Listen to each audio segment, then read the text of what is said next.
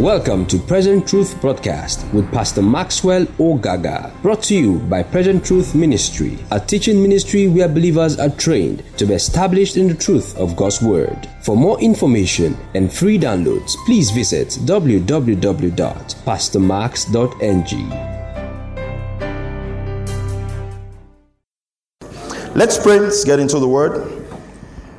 Father, thank you because I'm anointed to teach. Thank you because your word is coming forth with power and with grace.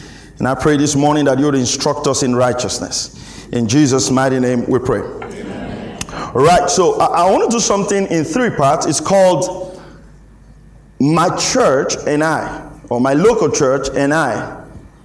But today we're focusing on understanding the church. Understanding the church. Most times we haven't really understood the church of God, what the church is, the purpose, the function, why God instituted the church, the importance of the church. A website in the US carried out a survey, and it was a Christian website, and it said, why is it that people don't like going to church? And they gave 10 reasons. The first one, they said Christians are judgmental and negative.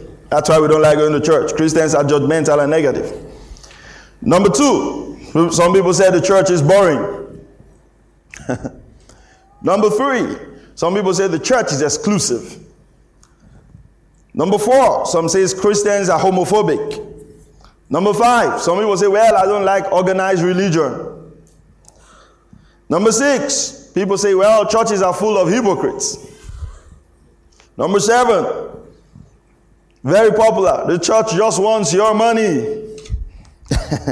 Number eight, some people say life is better without religion. Number nine, some people say Christians live on another planet. Number 10, I don't have time. These are the reasons people give. They don't come to the local church, or they're not part of a local church. But you know what? In spite of all these negative things about the church is still God's mind. The church is still God's mind.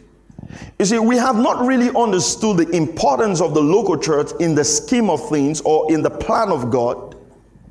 And you know, when God institutes something, there is a purpose for it. There's a purpose for it. You know, oftentimes when I have the opportunity and the privilege to teach pastors and ministers about ministry and the work of the Lord, I'm amazed at how far-fetched some people are from the reality of what God has asked us to do.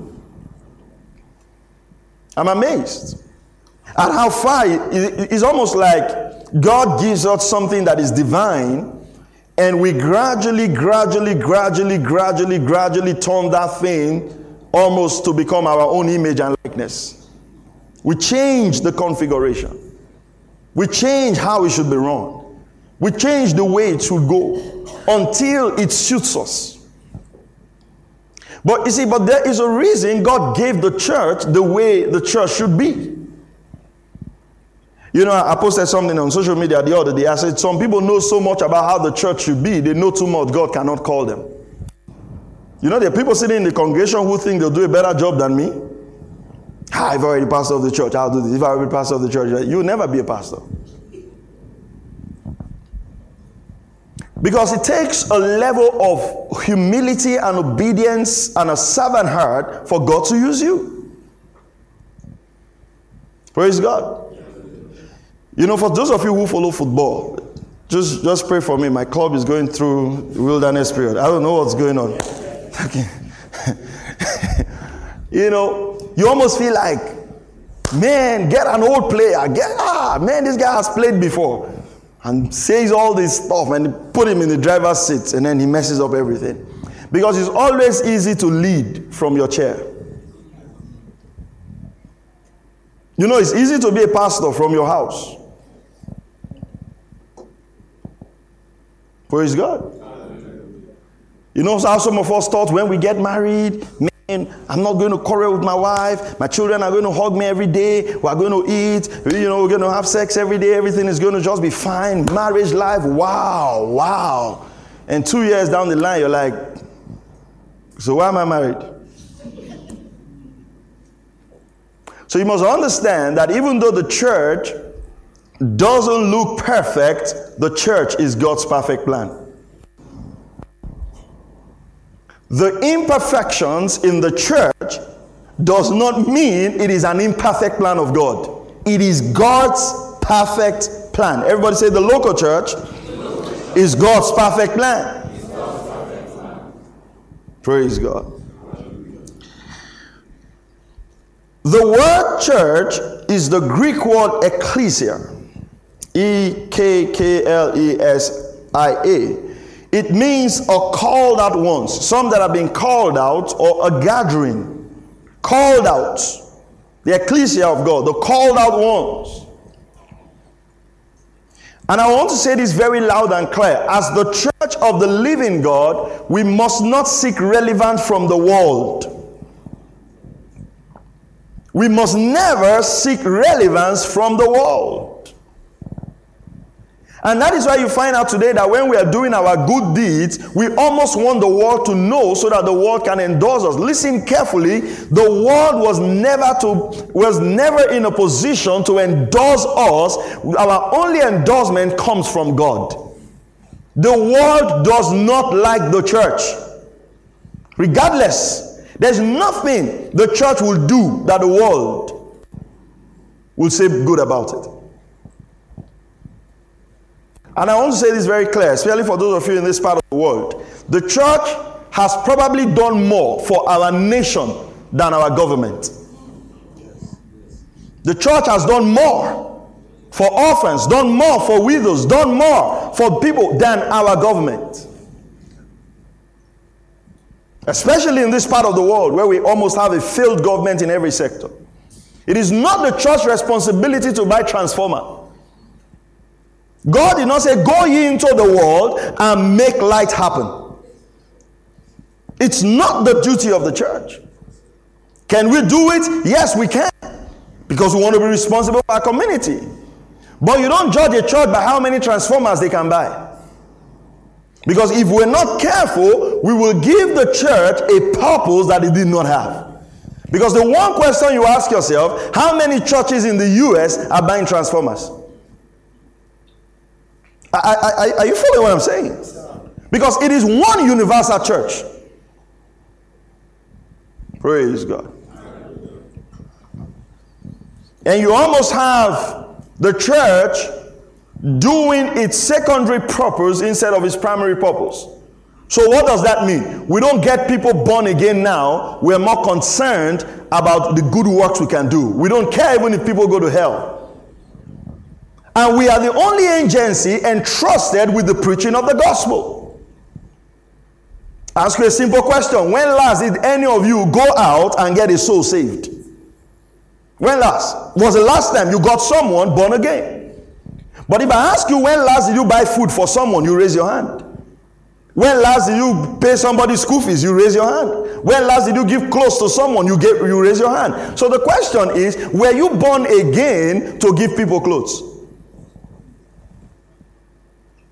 Because that's what makes you look good in the eyes of men.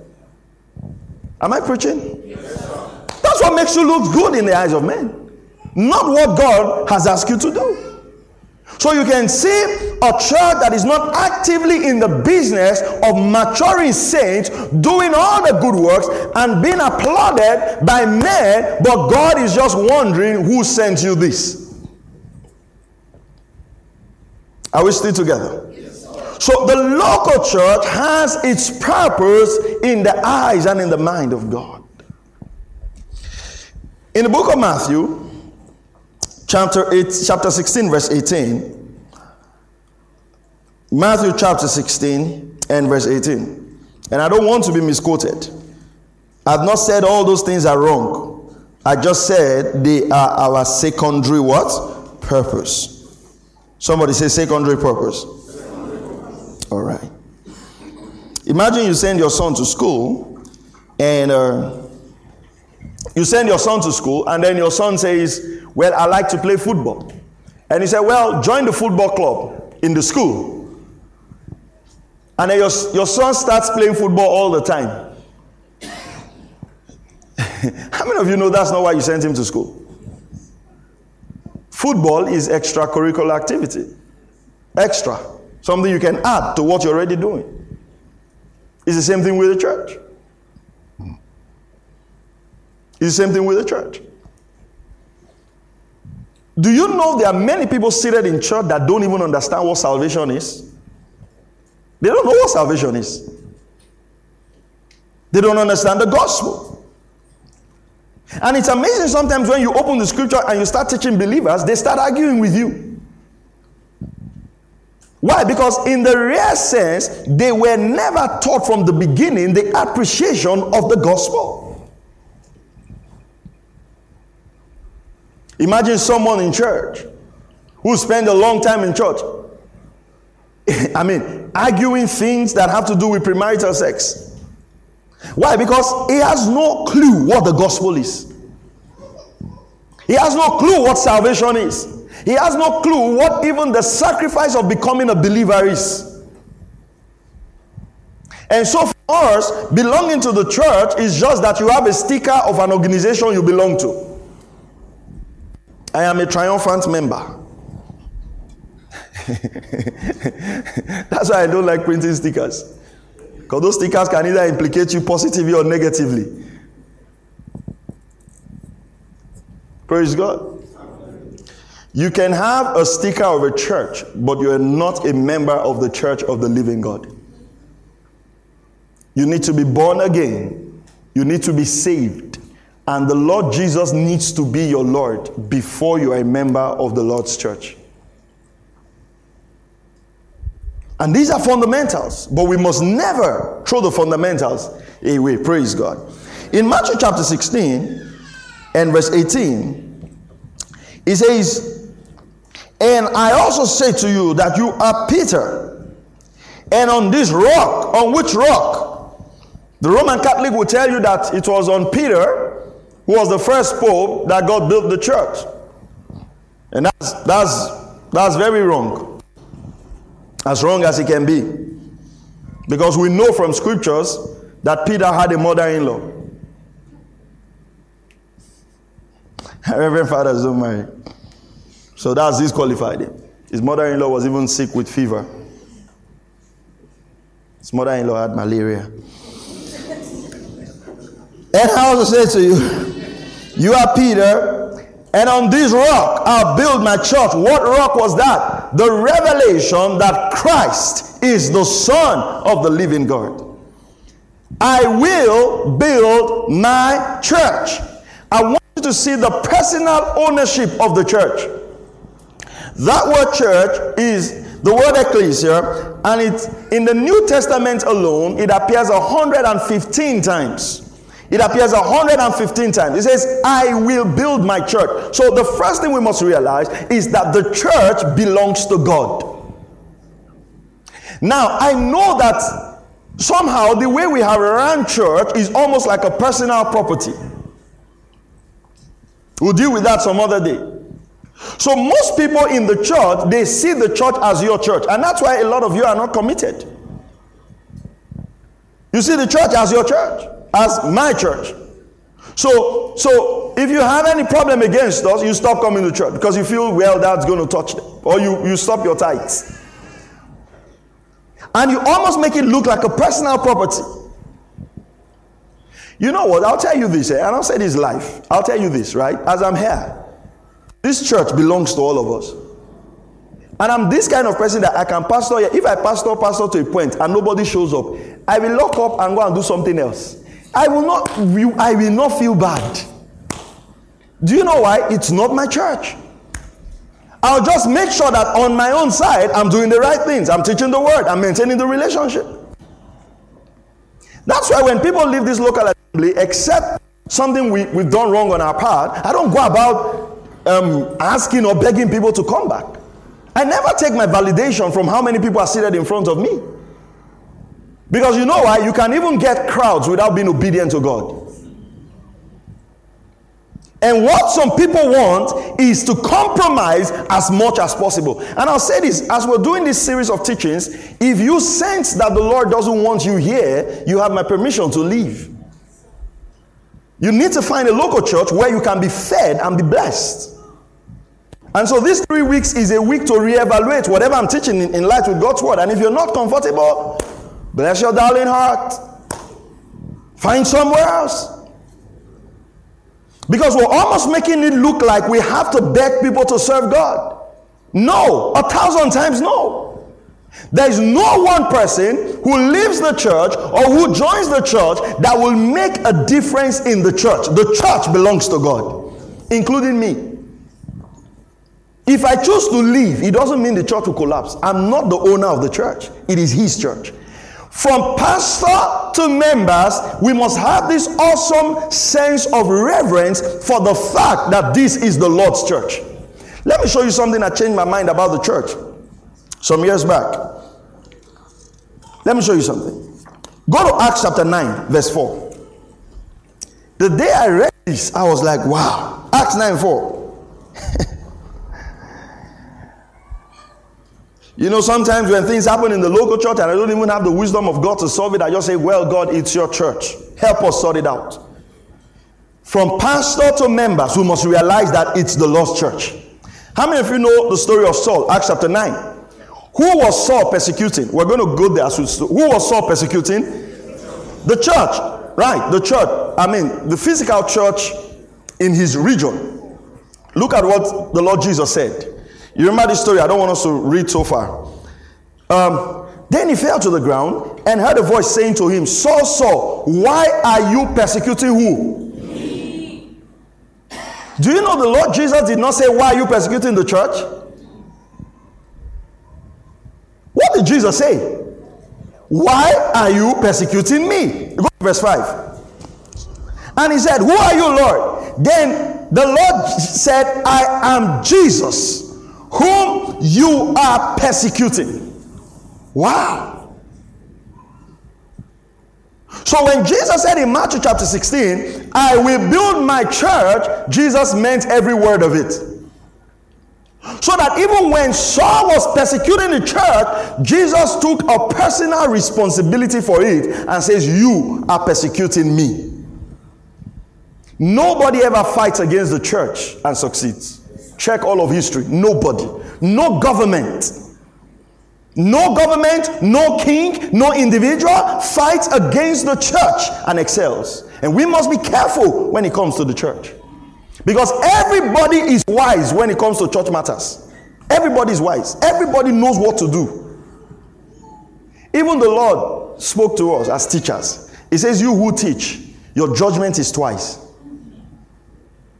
Don't be in a hurry to be a pastor. Praise God. Are we still together? We're looking at the church from the Bible, not from what we see. From the Bible. So you realize that the church and Jesus, they are one. There's no difference. No difference at all. So whatever you do to the church, you're doing to the Lord Jesus. However you serve, however you give, however you respond, that's why the Lord talks about woe to those who cause others to stumble. You must be careful as we deal with the factors of the local church or the issues around the local church. So the word church, it was first used in Mark chapter 16 verse 18 in the New Testament, and the last usage was in Revelation 22 and verse 16. It means a gathering. It can also mean people who are gathered. For example, Acts 19:32. Let's have that quickly. Acts chapter 19 and verse 32. Some therefore cried one thing and some another, for the assembly was confused, and most of them did not know why they had come together. The word assembly there in Acts chapter 19 and verse 32 is the word ecclesia. So it means to assemble.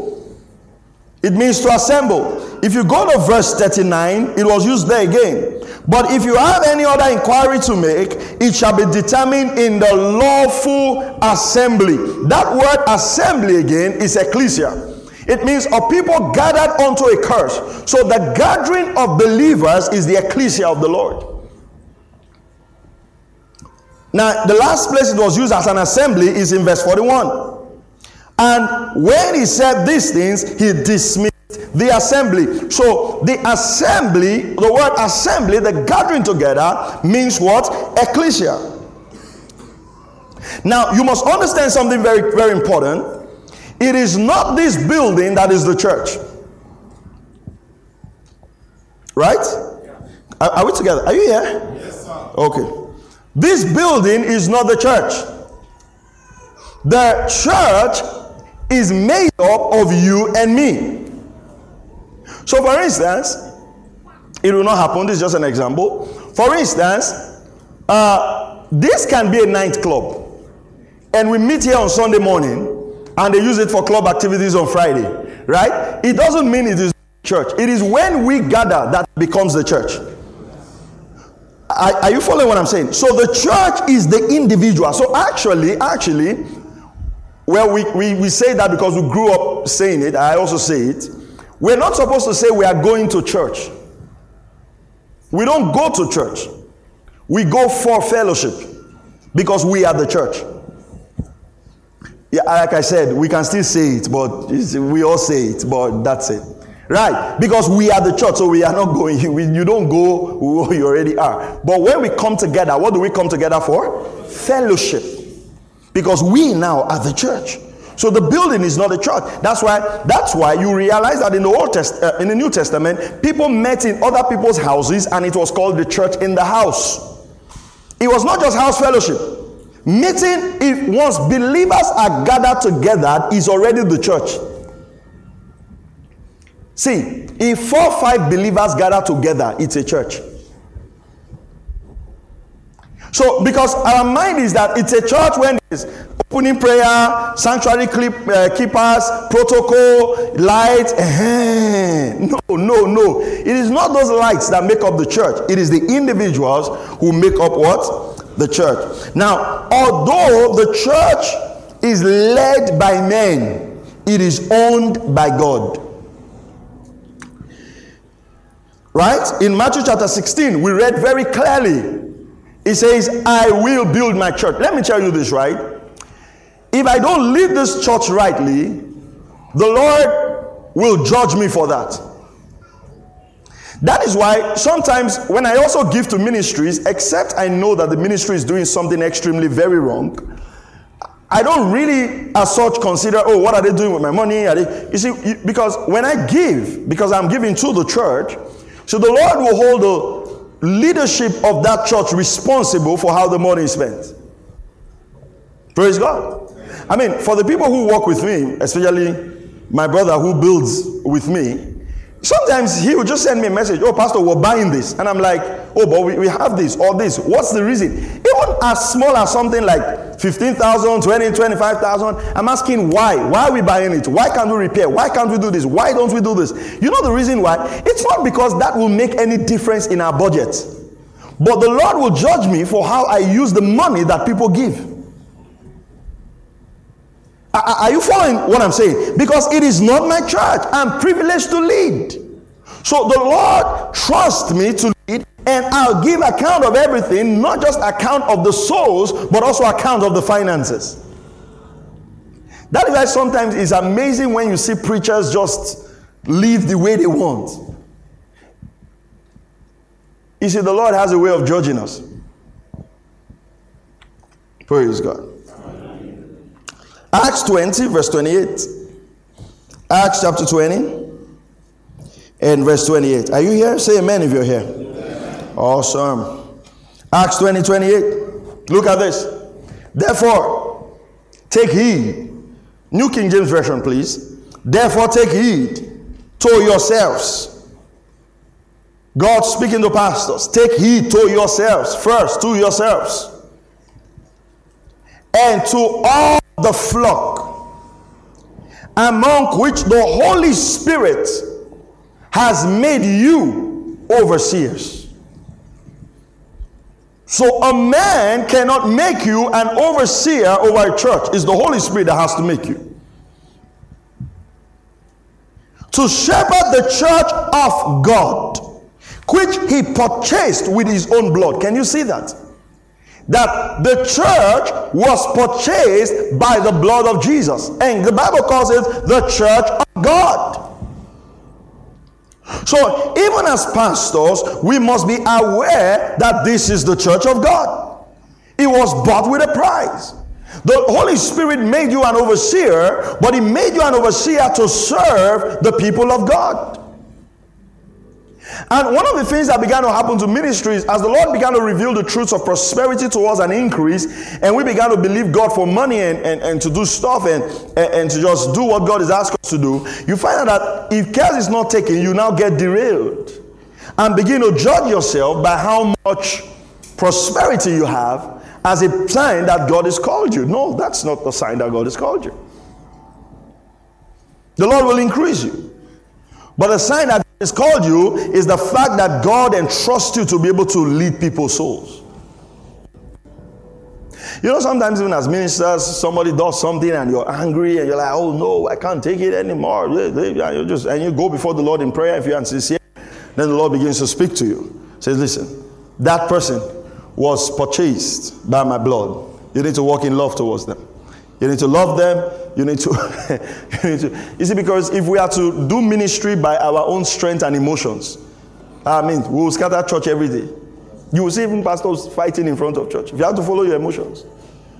You think it was easy for Jesus to know that Judas was stealing and He didn't do anything about it? Or you think Jesus didn't know Judas was stealing? Okay, you think Jesus did not know? He knew.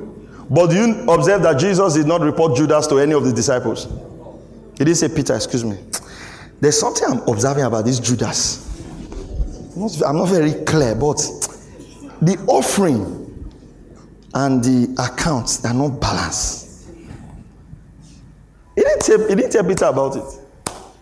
He didn't tell anybody. And Judas was just, you think that you have bad people in church. How can you steal from Jesus? If Jesus will finish teaching Sermon on the Mount, you collect like 5,000 shekels. And Jesus had heavy partners. You know, I've told you that. I'll teach on that when I'm teaching on financial ministry. Some of you thought Jesus was just trekking, right? He would just carry his disciples and just be shouting all over the place. Whoa, to you people. Whoa, repent. Then night will fall. Say, where will we sleep? We say, let's just sleep here. Then Peter, everybody will sleep. Then the next day, you thought Jesus was a vagabond, just trekking and shouting, repent, repent. Stop watching all those films. You saw that's what Jesus was living. Jesus had a house. First disciples of John, they followed him to his house and they didn't return to John the Baptist again. Go and study it. Say, can we follow you? You say, let's see where you're staying. They followed him to his house. They entered, they said, no. I can't go to the wilderness now. Can't go to the wilderness. I said, go and meet your spiritual father. I said, no, from today you are a father. We will save you. And then they didn't follow John again. They just left. Tired eating locusts and white honey. And shouting, repent, whoa, repent, whoa, repent, whoa. They saw Jesus say, no, we'll be cleaning this house for you. Just go and preach. We're here. And in Luke chapter 8, verse 3, the Bible says the wife of Chusa, who works in Herod's palace, they were ministering substance to Jesus, not crumbs. So it is like saying the wife, in fact, the Message translation says the wife of Herod's economic advisor. So it's like in our modern day, it's like the wife of somebody working in Aso Rock, right, was a partner to Jesus. So Jesus was fully funded. And it was substance, not crumb. Substance. That's what they were giving to Jesus. Heavy money. Judas was stealing. So, you see, the imperfection of the church does not mean it is not God's plan. Are you following what I'm saying? But you see, Jesus walked in love towards Judas. But the question is, how did Judas end up? You are stealing from the church purse. You're stealing from Jesus. That money was not still enough. You sold him. Can you imagine the discussion? It's like, this Jesus is available. It's available for healing. No, say no, for sale. Say how much? Say 45 shekels. Say this is the original Jesus, the one that came from heaven. That's what I have. This is not about Jesus. I'm hoping I have many questions to ask Jesus. Was he thinking that Jesus would disappear or something? And the guy priced Jesus. Say, okay, how much? Like, say 30. Say, no. 30 is too small. Now, this is Jesus we're talking. And later, they agreed for 30. And the guy went out, collected the money, and sold the master. Say, once I kiss him, You will ask yourself, after all the money you have stolen, was it not enough? Sin never knows no end. You think if somebody commits adultery, his conscience will prick him. No, he will do that until he will have a baby outside and destroy the marriage that God has given to him. And you realize at the end of his life, for 1 minute of pleasure, his home is destroyed forever.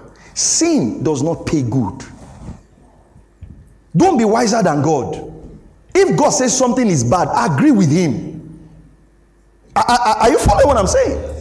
That same money Judas was looking for led to his destruction. How do you factor the fact, I don't know why I'm saying this, but maybe it'll help someone. How do you factor into history that a man who walked with Jesus committed suicide?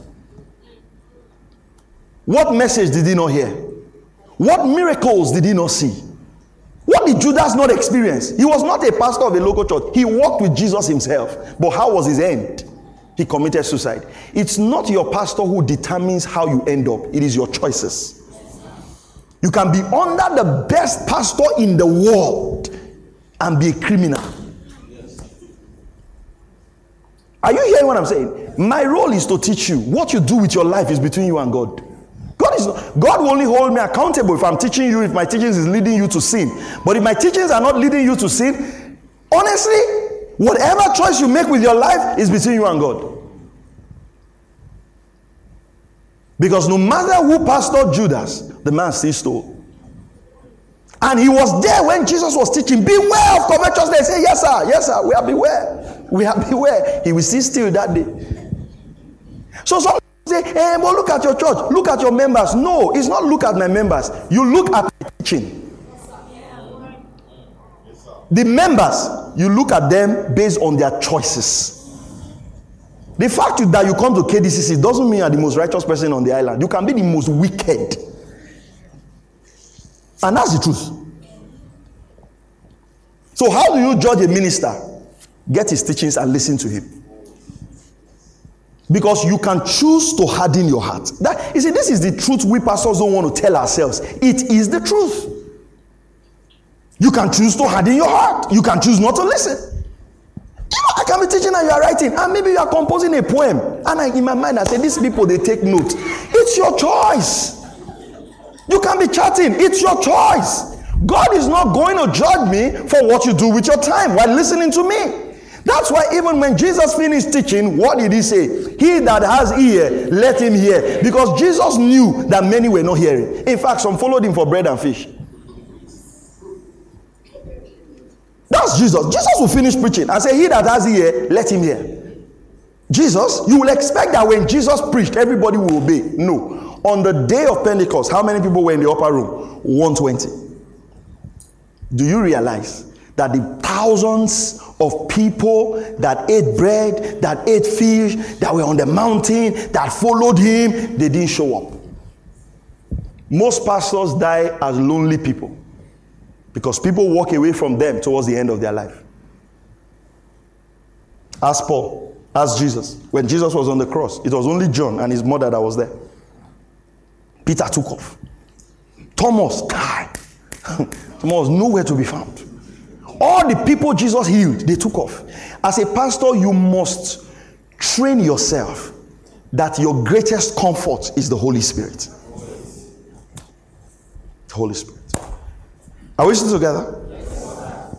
So God owns the church. God owns the church. Okay, Luke 8:3. Joanna, the wife of Chusa, Herod's business manager, Susanna and many others who were contributing their own resources to support Jesus and his disciples. So Jesus was not always multiplying money. He had ministry partners. I'll spend a full Sunday to teach on ministry partnership, understanding that there is no ministry that grows without people financially supporting that ministry. And one of your roles in the local church is to partner with your local church to fulfill God's purpose. We'll talk about that. 1 Corinthians 1:2. We're talking about God's ownership of the church, even though it is led by men. 1 Corinthians 1:2. Even though the church is led by men, it is owned by God. To the church of God, which is at Corinth, to those who are sanctified in Christ Jesus, called to be saints, with all who in every place call on the name of Jesus Christ, our Lord, both theirs and ours. Look at that scripture. This scripture is very loaded. Number one, it says to the church of God, which is at Corinth. So he is referring to a local church in a place called Corinth. But he starts by referring to that local church as what? The church of God. So it's like saying through the church of God at Bonny Island or in Bonny Island. Now, who are members of that church? To those who are sanctified where? In Christ Jesus. Called to what? Be saints. With all who were in every place. Meaning that this church is bigger than just the church in Corinth. So every place where they call on the name of our Lord Jesus Christ, that is the church of God. Are we together? So what I'm trying to explain by this scripture, number one, the church belongs to God. Number two, the church must have a local expression. So you cannot say you are a member of a live stream church, that you are streaming live. Are you hearing what I'm saying? Because that's where we're going now. People don't come to church anymore. They want to stream live. What's your church? We meet on WhatsApp. Sunday nights. Those things are good. They must not take the place of our gathering. That's very important. Because you know why? You know, God is all wise. Sometimes you ask yourself, why did the scripture write in the book of Hebrews, we'll deal with that tomorrow, when it says, forsake not the gathering of yourself together? You imagine, why would God say that? But I'm sure he knew we'll get to 2019. There is a place for the local expression of a meeting together, of physical interaction. Praise the name of the Lord. The local church in every region, it's God's plan for that region. Praise the name of Jesus. Then he says, so the saints who are in every place. That means we have the universal church, which is made up of the whole body of Christ, and then we have the local expression of the church. Now, we are joined to the church by one spirit. 1 Corinthians 6:17. We are joined to the church by one spirit.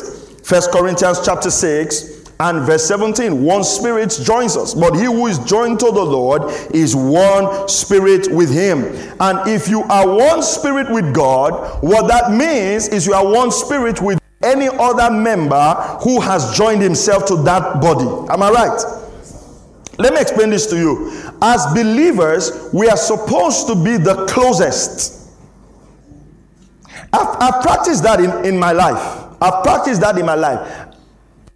When the truths of the new creation began to dawn in my spirit very strongly, I realized that I am closer to believers and brothers and sisters who are not even from my region as opposed to my own family members. There are people that I check on every day just to make sure how they're doing. And sometimes I just remember, oh, I have a sister. That reality is so strong. And it's something we need to appreciate. But what began to happen, and I'll deal with that when I talk about relationship with one another, maybe next Sunday, is we began to allow the spirit of offense to get into our midst. And we began to have these divisive teachings. People trying to destroy you. People trying to destroy you. And you can have one person, people come into the same church and they don't talk to each other.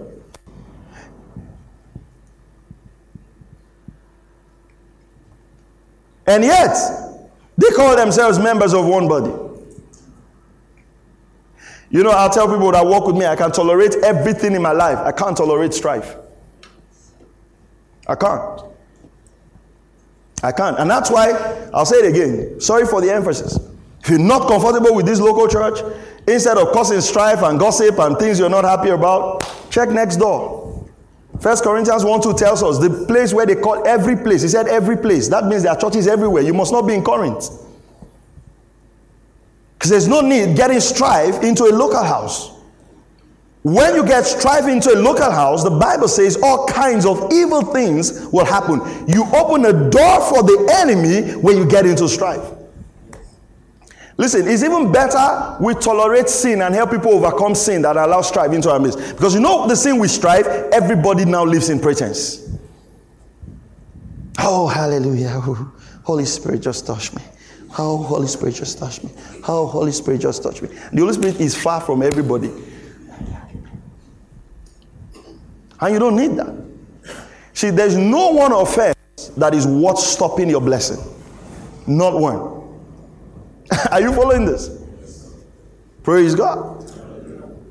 And the Lord teaches us how to deal with offenses. I'll do that next Sunday in the body of Christ. Because as far as people are gathered, there will be issues. Are you following me? Because we are all from different homes, different background. Yeah, where envy and strife is, there is confusion and every evil work. Perfect. We are from different places. We have different personalities. There are those who are loud. There are those who are... But you know what? As we listen to the word of God will change us. Praise God. So, we are now new creation in Christ Jesus. 2 Corinthians chapter 5 and verse 17. New creation in Christ Jesus. So the Lord has recreated us, and we are now part of a new body, which is now called what? The body of Christ. That's the church. The church is the body of Christ. We are now the visible group that have the eternal life of God. Colossians 3 verse 4 says, Christ is our life. So what that means is Christ has become our life. In the local church, Christ is now our life. So we don't even... Oh, praise God. You know, I was reading something and someone was saying, well, I don't know why there's so much attack against the church. Sometimes I wonder, has the church ever done something good for us? You know, some days I sit back and I'm like, God, I thank you that I'm born again. When I watch people's life, you know, I was telling my wife the other day, I said, I'm so grateful that one of the first lessons we were taught is how to walk in love. Sometimes when I hear people talk, I'm amazed at the level of offense, the level of hatred, the level of bitterness. And I'm like, how can one individual carry all of these in your heart? How do you even pray? How do you hear from God?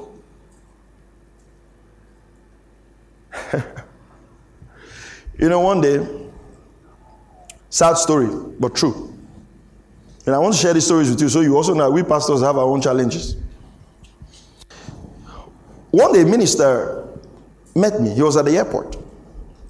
And he says, oh, he wants to go preach somewhere in South Africa. That was when the BVN crisis came. He could not withdraw money and this and this and this and this. But he needs to go and preach right now. Sends me the flyer. So I sent him the money for the ticket. So he bought the ticket. He said, when he comes back, he's going to pay me. So finished preaching, got back. And when he got back, the first week, nothing. So I sent him a message. Welcome, sir. And you know that welcome, sir, is actually saying, remember my money. That's the Greek word for that welcome, sir. Remember my money. And then he sends me a message back that, while he was away, the money wanted to use to pay me. His wife had to withdraw the money. That's a lie, first of all, because you said your BVN had issues. That's why you couldn't withdraw money. Now, when you were away, the BVN was sorted. Man of God. So later, he managed to pay me some money out of it. 6 months, 7 months, 1 year, 1.5 years. I mean, I see the guys posting programs on Facebook, I get angry. You just see 7 days of glory. I'm like, pay me my money, pay me my money. So one day I was before the Lord in prayer, and the Lord says, you know what, that thing is stopping you. The guy did something wrong, but you're now, obviously you're angry. Okay, so I called him. Hey, you see what? Don't worry about that. Man of God. Even if it takes 10 years, I will pay you. In my mind, if I slap you from here, 10 years, am I doing business? Do you realize that? But you know what? I had to let it go. Was it painful? Yes. Was his actions right? No. Is the Lord going to judge him for that? Capital yes. But you know what? For my own good and for my own blessing, I had to walk in love. That's the painful part of Christianity. In his eyes, like that guy is a foolish guy. You know, sometimes when we make the choices of God's word, we look very foolish. They don't look like wise choices. That is why Christianity is tough. So I didn't take his picture and say, oh God, fire, thunder, lightning. No. Once you start doing that, you are not a herbalist. You are not a saint. You are not born again. Do you realize that? Has the Lord blessed me more than that? Absolutely yes. Did he try to borrow money from me again? Yes. What did I tell him? No. Are we still friends? No. Are we open to be friends in future? No. Until he pays me my money. Now he's again. But you realize that even as ministers, we have to deal with people's nature. Are you following what I'm saying? So you realize that the church is not perfect, but he calls us saints. So why do we come to church every Sunday? Working on ourselves. We hear a word, we make an adjustment. We hear this word, we make an adjustment. We hear this word, we make an adjustment. And I want to say this to you. If you're owing anybody, go and pay them. Don't think the Lord is going to ask them to forgive you. That's my own dealing with God. All right? A believer should not owe. And if you're owing people you cannot pay, call them and say, listen, I'm struggling to pay this debt, but I will pay you. Is that okay? And don't just say, Pastor, that's a word of knowledge for me. I'm believing they will forgive me. No, go and pay. Okay. So the church is described as a body.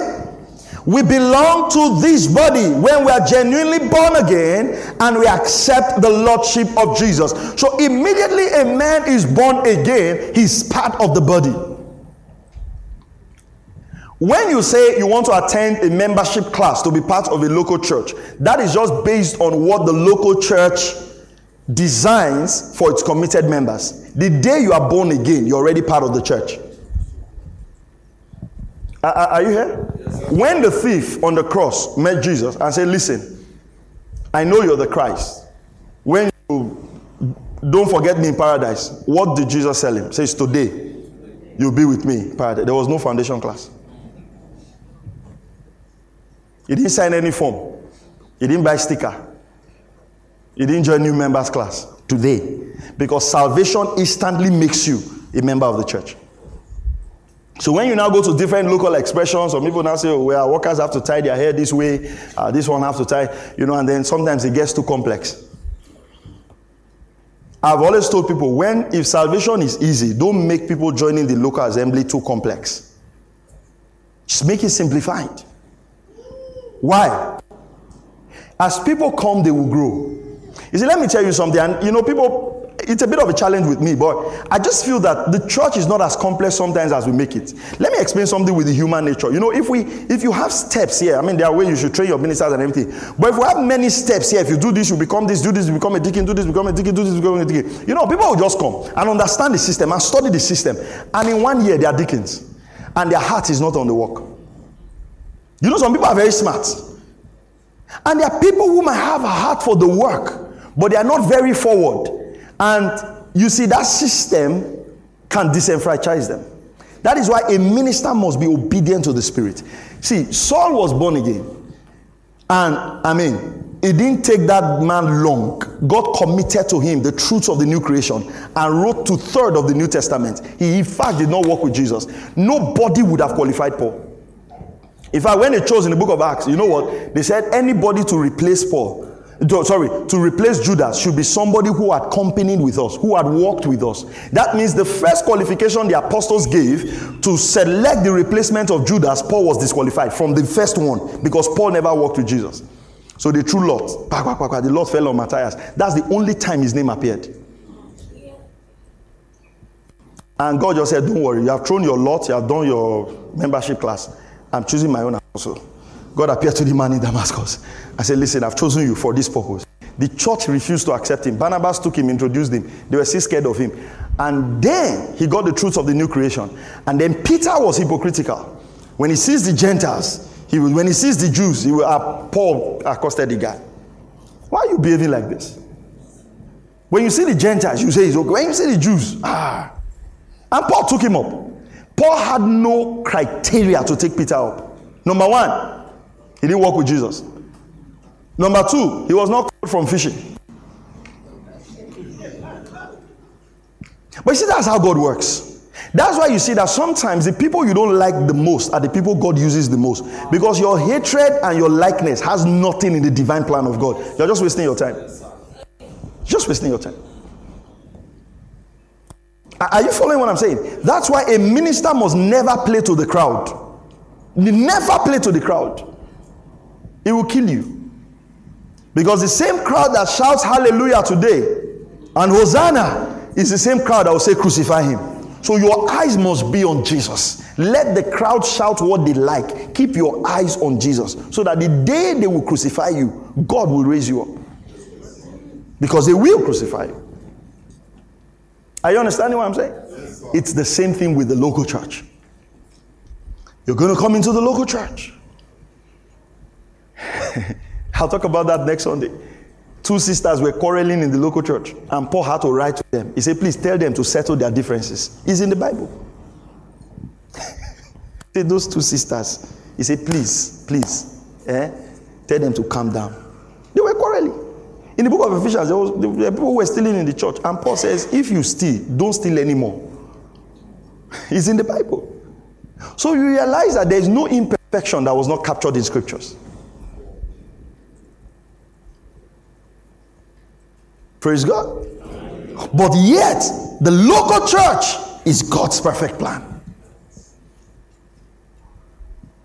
That is why if we are all listening to God and obeying God, we can have a perfect church.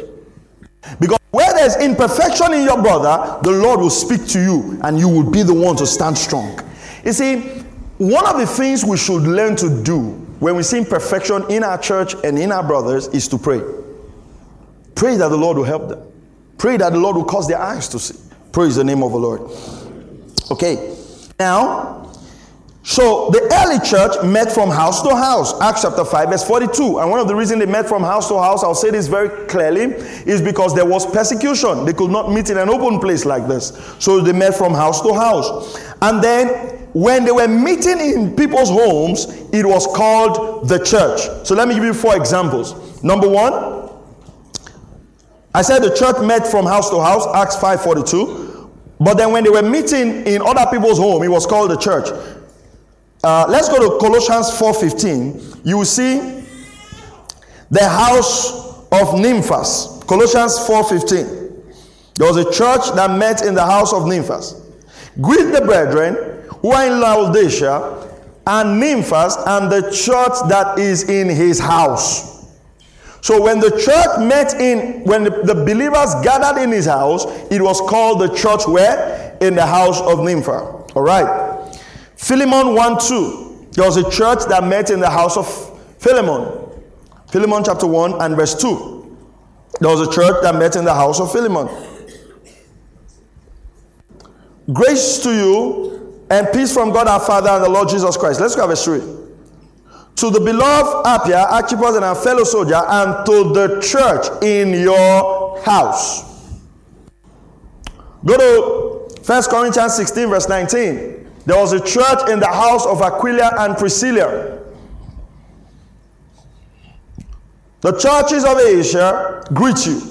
Aquila and Priscilla greet you heartily in the Lord with the church that is in their house.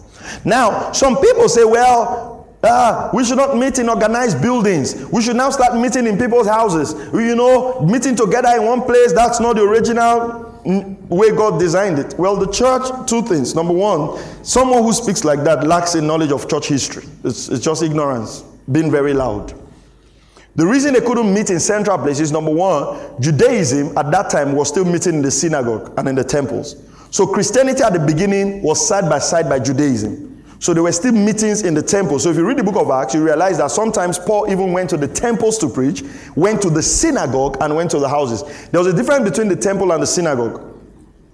The difference between the temple and the synagogue very clearly was, if you remember what we are studying in the book of Malachi, when they came back from exile, some of the Jews were married to outsiders. So the Jews felt those ones were not pure Jews. So they didn't allow them like into the synagogue. So the synagogue, you had Jews that were not intermarried, and then in temple. So that's why sometimes you find the phrase temple and synagogue. Sometimes you see temple and synagogue, So, of course, the Jews couldn't go out. Now, the Christians now, you must realize something. Where Christianity started, it was not an acceptable religion. So they couldn't go and now rent a place and say Priscilla Christian Center International. They'll just kill them. So they had to meet in the house, and of course, it was now referred to church where? In the house. Just imagine if we all had to meet in the house. Which person's house? Would you put all of us? Praise God. Now, house fellowship also can take that mode. It's also church in the house. Praise God. All right. No one develops, a man by Donald Whitney said this, no one develops proper spiritual cemetery just by listening to Christian radio, watching Christian television, or reading Christian books. You cannot get this kind of maturity merely by participating in a group Bible study. Unless you're an active part of a local church, your Christian life and ministry will be imbalanced. We must be part of a local church. And listen to this. That's why you should get this book on the Ministry of Helps. Being part of a local church doesn't mean just standing by and doing nothing. You will not grow that way. Are you hearing what I'm saying? You will not grow that way. And the reason some of you don't serve is a very funny reason. In my former church, that's how I was serving. I was just serving until they did me something. And I said, before God and man, I will not serve anywhere again. I will just sit down. I will just hear. I will just go to my house. You are ignorant. You know what that means? You haven't overcome that offense. You're still offended. Are you following this? Listen, I'll tell you this, right? I grew up in a pastor's house. Don't think that we pastors are not hot. Don't think so. Don't think so. Don't think I don't get offended. Don't think I don't get angry. Don't think I have not considered I won't pastor here again. Don't think so. And you know with me, I know my judgment is with God. I can pack my family and say I'm not doing again. There's nothing you will do. You are not the one that employed me. That's the truth. There's nothing you will do. You can say what you want to say. Oh, I'll leave my judgment to God. Don't think we have not considered those options. You know what Paul said? Paul talked about Alexander the coppersmith. You know what Paul said? He said, Alexander the coppersmith, he said, he has done me much evil. He said, may the Lord repay him. He could not hold himself. He said, that man, he has done me evil. When Paul wrestled with the beast of Ephesus, you think it was evil spirit? It was not evil spirit, it was men who resisted his ministry, stood against his ministry. So, if we go by the hurts we have also felt, even my dad, who's been in ministry, I know people, my dad spent years helping, mentoring, counseling, doing all of this, and bam. Some of those will be the ones that will spread all kinds of false rumors about him. You know, I think most people have come to my office and asked me to sign guarantee for something also, and I told you I don't sign guarantee. And then some people thought, oh, well, he's not signing guarantee, pastor does not want us. My father has gone to sell before because he signed guarantee for a church member. Yeah, it's a true story. The guy wanted to do kerosene business and came to my dad wanting members. And then he signed, and then 2 business went by, and then my dad was locked up.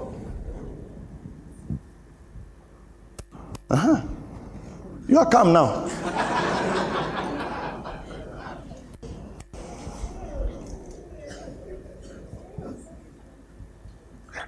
My dad might have body that can stay in cell. I don't.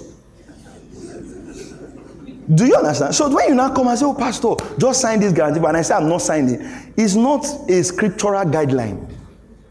It's a cell-avoiding guideline. That's the reason. I will not do like that. I will not do. I'm here forever. Is a lie. I've heard I'm here forever many times, and the next month they disappear. Do you understand what I'm saying? Do you know that can prevent me from doing ministry? I will never be a pastor. But you see, every day we have to learn to overcome these hurts and be part of a local church.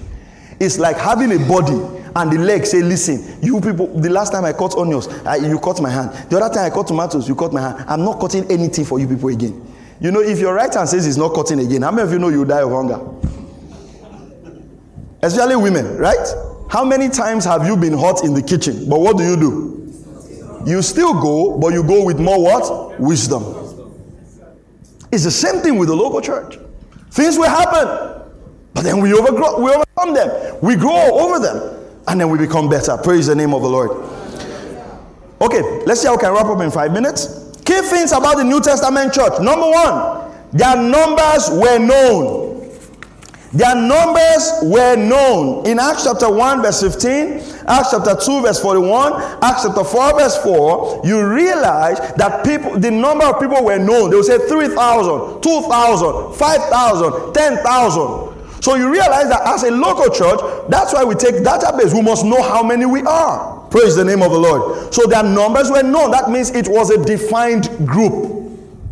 Number two, the roles were kept. Give me 1 Timothy chapter 5 verse 9. 1 Timothy chapter 5 and verse 9. Somebody getting blessed today.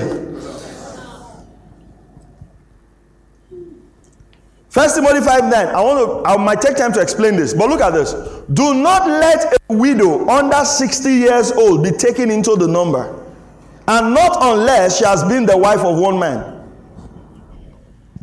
Paul said, if a widow is under 60 years, don't add him to the welfare group.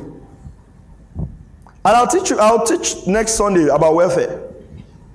Because, you know, sometimes you just think once in the local church, once you're a member of the church, as they take the offering on Sunday, then after service, we should do distribution. Pastor, I don't have shoe. Okay, take this one. And then you say, that man is good. He's just giving. He's a foolish man.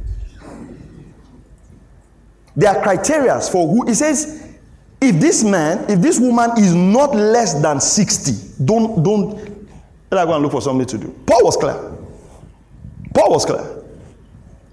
Because the church should do welfare, but the church must not encourage learned helplessness. Are you hearing what I'm saying? The church can't be paying your rent every year. It means something is wrong. You are either not learning or something is wrong. And let me tell you this. Clear. Everybody must not stay in Bonny. If things are too tough, go home. Pastor, what am I going home to do? When you go there, you will find what to do. You can't know from here. I mean, there's one guy I like so much. It was a couple. They came to church they used to come from workers' camp, very dedicated people, but things were tough for them. So one day I sat them and I said, listen, you know this thing is not sustainable. Why don't you go home? Yeah, you don't have money to go home. We have money. We can give you money to go home. And we saw them out. They went home. They're doing very well now. For some of you, if you go home, you won't pay rent anymore. But when I go home, what will I tell them? Tell them you have come. It's just the pride of life. You can't be here suffering with your children, suffering with your wife, suffering with your husband. You don't know what you're going to eat. You don't know what's going to happen tomorrow. Your kids can't go to school. And you're blaming the pastor, you're blaming the church, you're blaming the government. Some of you even left home to come here. Well, I know all of you are waiting for train 7 now, so maybe after train 7 we can have that conversation. Everybody just like, Lord, this is it. Okay, say, Pastor, our breakthrough is near. You say we should go home. Don't worry, stay.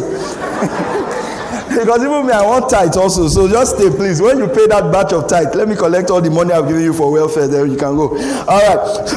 So there was a number. So they numbered people. They had a number. They had accounts. Praise God. All right. Servants were selected. Acts chapter 6, verse 2 to 5. Servants were selected. So out of everybody in the church, some people were selected to lead. What does that mean? Not everybody can lead.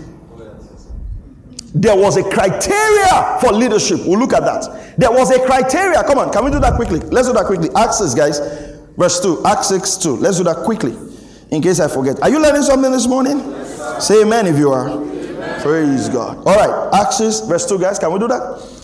Then the 12 summoned the multitude of disciples. It's not disciples. But you know what caused this problem in Acts chapter 6? Some widows came to complain. Look at it, verse 1 is there. Now in those days, when the number of disciples were multiplying, there arose a complaint against the Hebrews by the Hellenists because their widows were neglected in the daily distribution. But you realize that Paul gave a criteria of the widows that should be in this number. That's why we read First Timothy, right?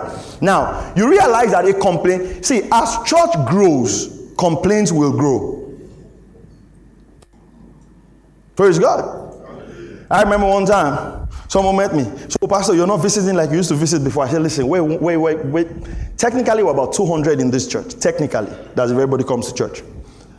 But even if everybody doesn't come to church, our lowest attendance is like 150, 160. Ask yourself, how can I visit 160 people? How? Even you consider now. If you were the pastor, will you do it? And then I now say, oh, we've trained people to visit you. He said, no, the man of God is proud. Are you following what I'm saying? You see, as the church grows, we must all accept, and that is why a lot of churches don't grow. Because the more the church is growing, the more sometimes certain things, it's not like they were in the beginning, and people want it to always be that way. Are you following what I'm saying? But if you want growth, complaints will arise. Are you following what I'm saying? There was a time when we knew everybody. Right? There's a time where I don't even know everybody.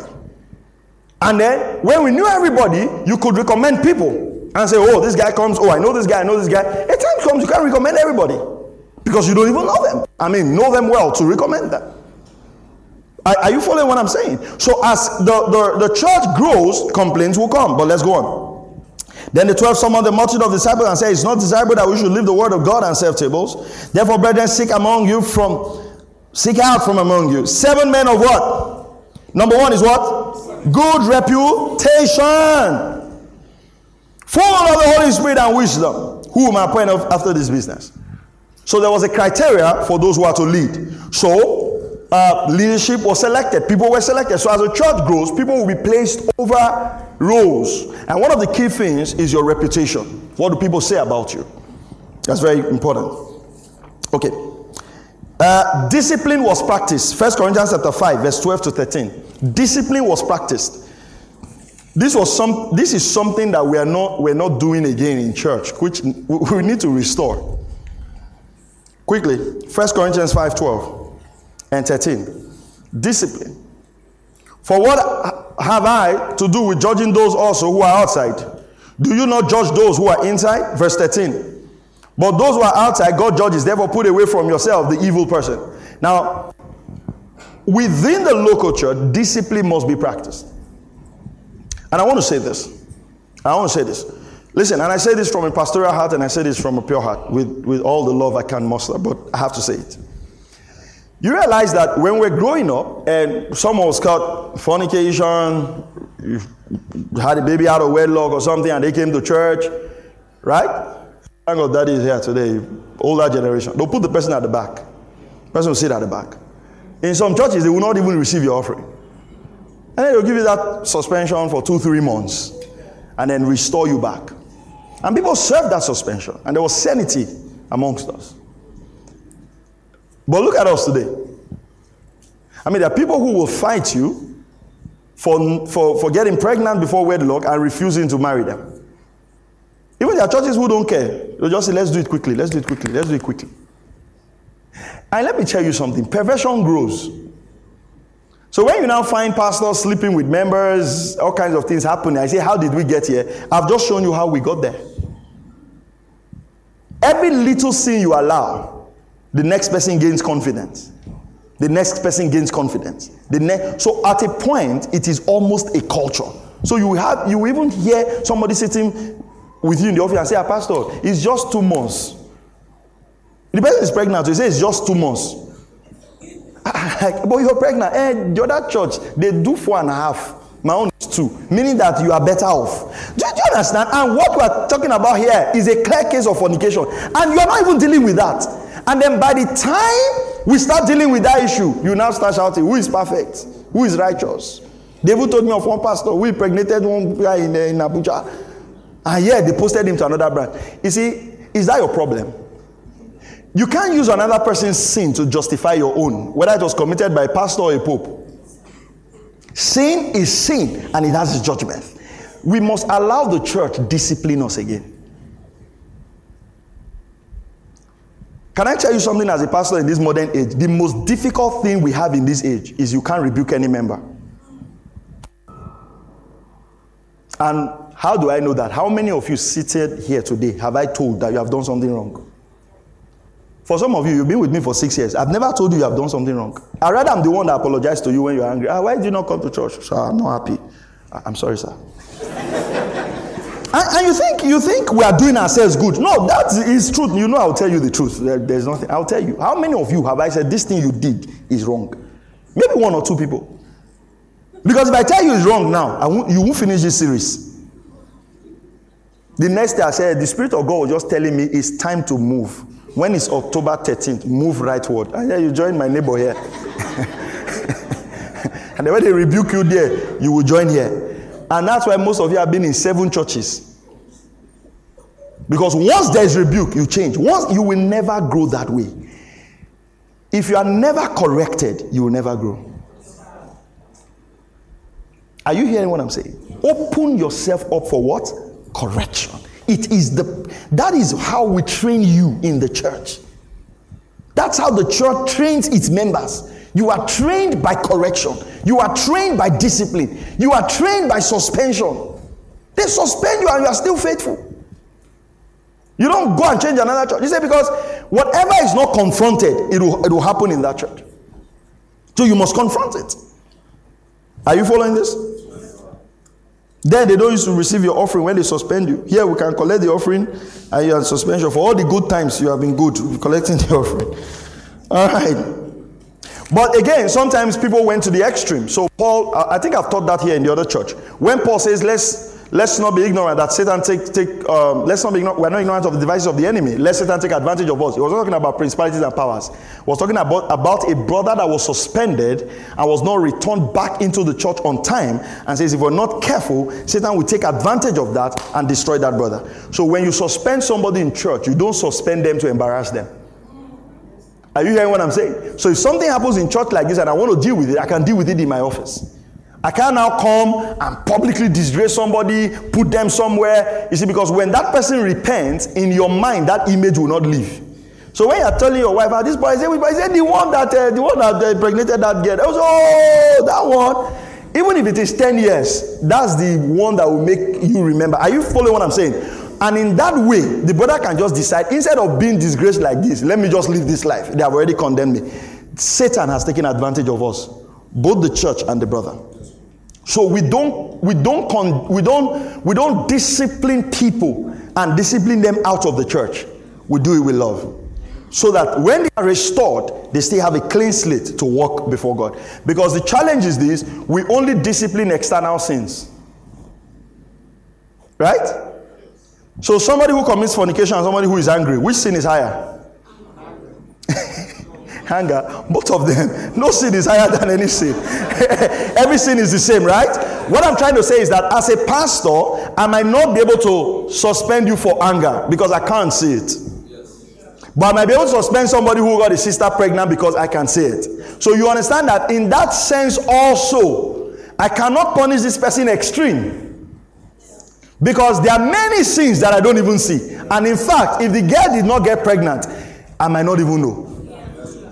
So you get the whole thing. So we that's why the Bible says in Galatians 6 that when we are restoring people, we restore them with meekness. Is that okay? Yeah, that's for those who take that thing to the extreme. Okay, so what's the summary of the church? I'll give you the summary of the church and we close. Number 1, the church was proposed by God from eternity. Ephesians 3 verse 10 to 11. The church was proposed, just write it down. The church was proposed by God from eternity. Ephesians 3, 10 to 11. The church was built by Jesus. Matthew 16, 18. The church was built by Jesus. Matthew 16, 18. The church was purchased by the blood of Jesus. The church was purchased by the blood of Jesus. Acts 20, 28. The church is the household or the family over which God is the Father. Ephesians 2, 16 and 19. The church is the household or the family over which God is the Father. Ephesians 2:16 and 19 and 1 Timothy 3:15. The church is the body over which Christ is head. The church is the body over which Christ is head. Ephesians 1:22 and 23. Ephesians 1:22, 23. Colossians 1:18, 24. The church is the kingdom over which Christ rules. The church is the kingdom over which Christ rules. Matthew 16, 18 and 19. Matthew 16, 18 and 19. Colossians 1:13. Last one. All saved people are added by Jesus to the church. All saved people are added by Jesus to the church. Acts 2:47. Acts 2:47. Colossians 1:13 and 14. So I'll run through it again. The church was proposed by God from eternity. Ephesians 3:10 to 11. The church was built by Jesus. Matthew 16:18. The church was purchased by Jesus' blood. Acts 20:28 and Ephesians 5:23-25. The church is the household or the family over which God is the Father. Ephesians chapter 2, verse 16 and 19, and 1 Timothy chapter 3 and verse 15. The church is the body over which Christ is head. Ephesians 1:22 to 23, Ephesians 1:22 to 23, and Colossians 1:18 to 24. The church is the kingdom over which Christ rules. Matthew 16, 18 and 19, Colossians 1:13. All saved people are added by Jesus to the church. Acts 2:47, Colossians 1:13 and 14. Praise God. So being a member of the church is essentially getting born again and accepting the Lordship of Jesus. Next Sunday we're going to continue on the series of the church. We're going to finish up in three parts, and we hope to be able to cover all of this. And then don't forget, on Wednesday we'll continue our series on Malachi, and we're going to finish up this month also. Amen. Let's just pray. Father, we thank you. Oh, we give you praise and glory. We honor you for who you are, Jesus. Blessed be your name forever. In Jesus' mighty name we pray. Amen. Amen.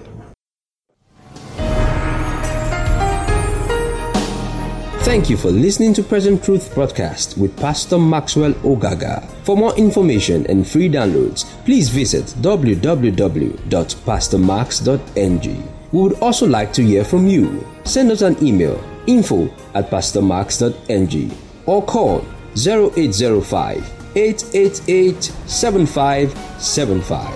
God bless you.